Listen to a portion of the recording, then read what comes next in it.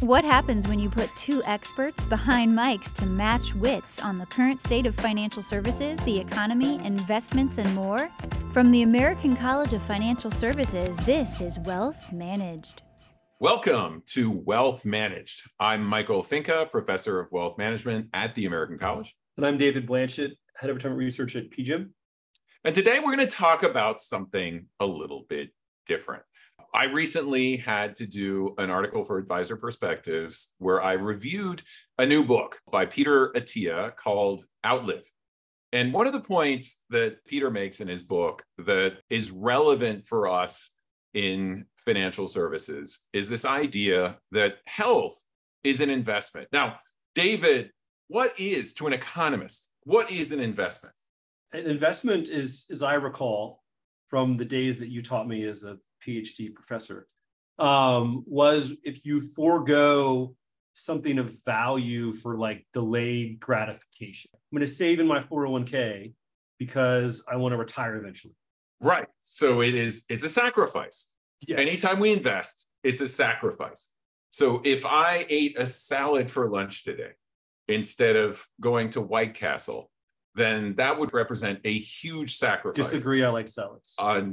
Yeah, you're just differences in preferences here. But that's, to an economist, that's what we think about when we think about an investment. So when we invest money, we are taking money that we could have spent on going on vacation or buying fun stuff, buying a nicer car, or there's all sorts of things that would make us happy if we spent money on it today. But instead, we take a part of our income and we put it into a savings account, into our 401k. That is a sacrifice that we make in order to live better in the future. So money in our 401k is really stored sacrifice. It represents all of these months that we decided not to spend the money on fun stuff, but instead we put it in this account. All we get are dots on a computer screen, and dots on a computer screen that we can turn into green paper, but that's not necessarily what makes us happy. But we sacrifice because we think that the sacrifice is going to make us better off in the future. It's going to make our lives better. We don't know though, right? It's uncertain, right? So you're making a decision. That's true. Right? You're making this decision to save where like you could save a bunch of money and still have less than you began with, right? After 20 or 30 years, but in theory, right? Well, and that introduces another aspect of financial theory, and that is that we make our decision today based on the best evidence that we have, but nothing is certain. So when I'm investing in stocks, for example, I could spend more in the future or I could spend less. But it is what we like to call, because we like to use fancy words for very basic concepts. We call it stochastic, which is basically random. So when we invest, we do it so that we can live better in the future. But I don't know how much better I'm going to live in the future, because that's partially up to what happens in markets. Now, one of the points that Peter Attia makes is that health is an investment because it requires sacrifice. We have to take time and effort to exercise. We forego better tasting foods. We eat healthier. We make sacrifices. For some of us, it's a greater sacrifice than others. For me, it's definitely a greater sacrifice than it probably is for you, because I like food that tastes good and I don't love exercising, but I do it because I want to be able to live better. Now, I think, imagine this. You're saving, like, I like hiking. It's one of my things that I like doing in my free time. And so I'm saving money so that I can afford to go on hiking vacations after I retire. So I'm going to, rent a chalet and I'm going to fly somewhere interesting and I'm going to go on a mountain and I'm going to go hiking. But unless I have a VO2 max that's 30 or higher, I'm going to be able to get to the mountain, but I'm not actually going to be able to hike up the mountain. So if I'm not able to maintain my body's ability to process oxygen, essentially what I've done is I've sacrificed so that I could go hiking after retirement. But then I haven't also sacrificed so that I'm physically capable of doing it. That, to me, it really resonated, because if I'm not making both an investment in my health and an investment in my money, then what's the use of the sacrifice that I'm making in my money? So what motivates you to exercise, David? Like, why do you get up in the morning and go for a run? So I like going for a jog. You're so weird. It helps. So what I have learned is that I think better, I process better, when I exercise. I don't mind eating healthy. But I think to your point, I also want to be healthy for longer. I acknowledge the uncertainty, the stochasticity, a fun word to say, of these outcomes. But I also know, I think you also train yourself to enjoy things you don't necessarily like out of the gate if it's good for you. So I try to kind of, make myself do things I think will have positive dividends long term. So I agree. Now let's go back to the stochasticity of health investment, because, I could take up running and I could, get my VO2 max up into the 50s and 60s and make a huge investment in health, big time sacrifice, big effort sacrifice. And then I could just get hit by a bus at 60. So there's no guarantee that the sacrifices that I'm making are actually going to pay out. And everybody has an example of a relative who smoked their entire life and ate whatever they wanted, and they lived until they were 95. Mm-hmm. But that's what we call, in statistics, luck. Well, what do we call that? What's the term? It's an outlier. There's always going to be outliers.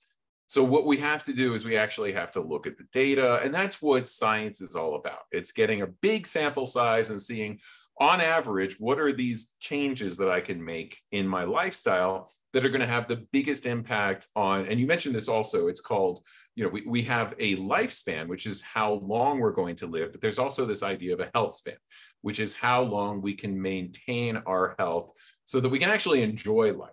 So, at what age am I going to stop being able to hike up a mountain? Is it going to be 70? Is it going to be 85? Well, that's kind of up to me. I'm maintaining my health span by putting in the time and effort to maintain my ability to exercise.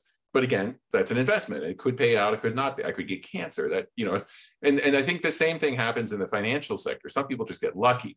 And by the way, as an aside, I think that in the era of TikTok, that oftentimes outliers can have the wrong outcome on people who like to watch financial podcasts, because people who have gotten lucky, they will immediately go on a podcast and tell everybody what their secret was to success. But that doesn't necessarily translate into higher average success for most people. So people will tell you shouldn't go to college, and there are people who became billionaires that didn't go to college. But when you look at the data, on average, going to college means you're going to make more money, mm-hmm. and you're going to be happier. It's a good investment, especially if, it depends on what your major is, but it can be an excellent investment in human capital. There's all sorts of other financial decisions that we can make along the way that may not be very popular in the TikTok world because they're boring, but on average, they're going to lead to greater success over time. Like something as simple as investing in a 401k. Some people like to put it down because it's not sexy. You can invest in crypto and double your money in a month, but I can't do that. Well, yeah, because I watch all the TikTok things. This problem of outliers, I think it affects the way a lot of people make decisions. It can push them in the wrong direction. So essentially, when you have financial education, you're trying to give people evidence-based information that can help them on average make better decisions. And again, one of the purposes of a book like that is to go through all the evidence on what people can do to invest in their health that's actually going to result in better health outcomes according to what the data says. So better expected. That's a great point. Expected health outcomes, because it is stochastic. That's right. Let's take a quick break. We'll be right back. Give your clients the retirement security they need with our Retirement Income Certified Professional designation. Visit theamericancollege.edu/RICP to learn more. Learn how a goal-based approach redefines 21st century investment with our Wealth Management Certified Professional designation. Bring your value to a new level at theamericancollege.edu/WMCP. Hey, let's get back to our conversation. So some important points here about, first of all, investment in health should be complementary to investing in money, because if you don't have the health, then what good is the money? And another point also is investing in relationships. Like, what is the point of living to your 100 if you're alone and miserable? So, we make these complementary investments so that we can live better in the future. But we also have to recognize that to do it right, we really have to look at the data. We have to use an evidence-based approach.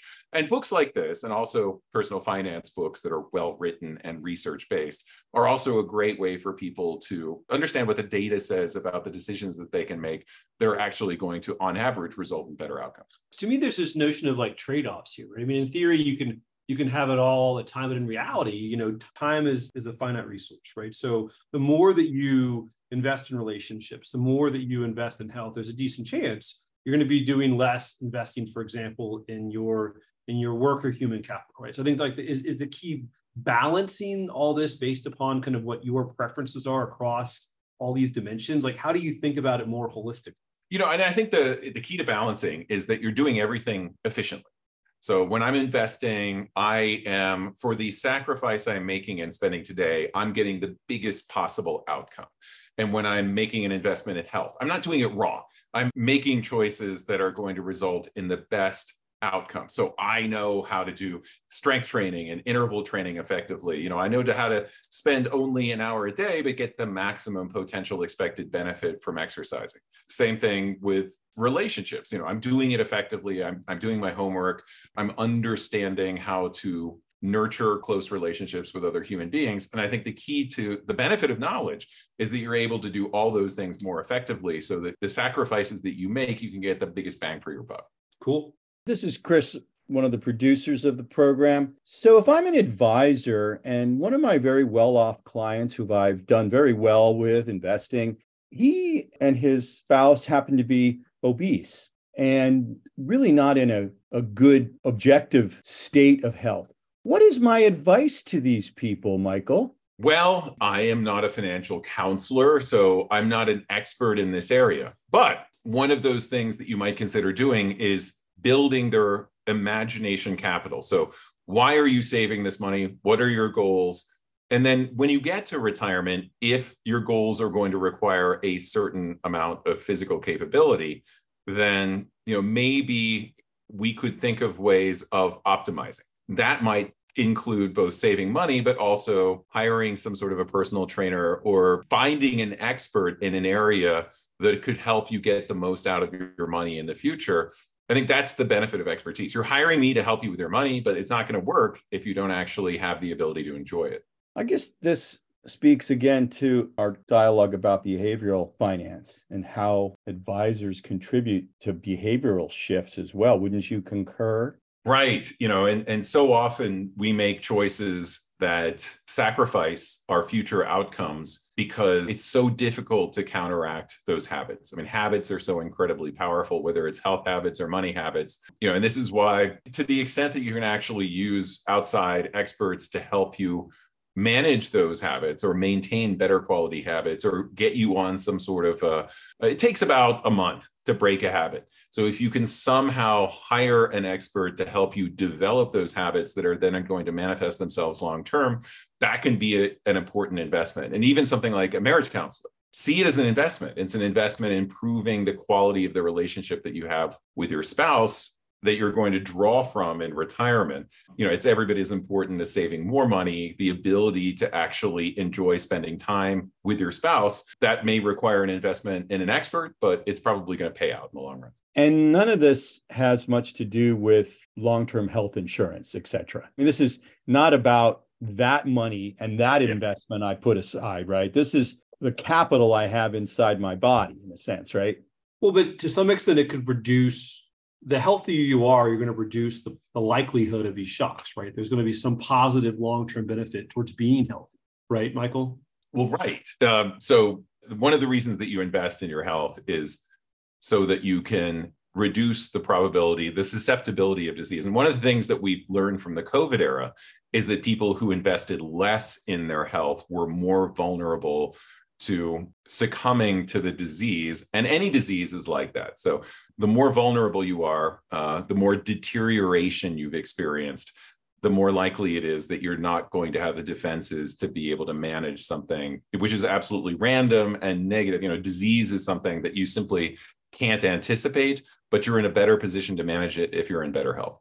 Okay, well, it sounds like it's time for Michael to start his half marathon training here shortly. So yeah, Michael. Totally. By the way, White Castle is just down the street. We're here in Las Vegas today. That's all I can think about. So after I go to White Castle, I'm going to start my training regimen. Well, thank you for joining us for this Wealth Managed podcast. I'm Michael Finca. And I'm David Blanchett. See you all later. For more episodes and shows, visit theamericancollege.edu/podcasts. Wealth Managed is a production of the American College of Financial Services.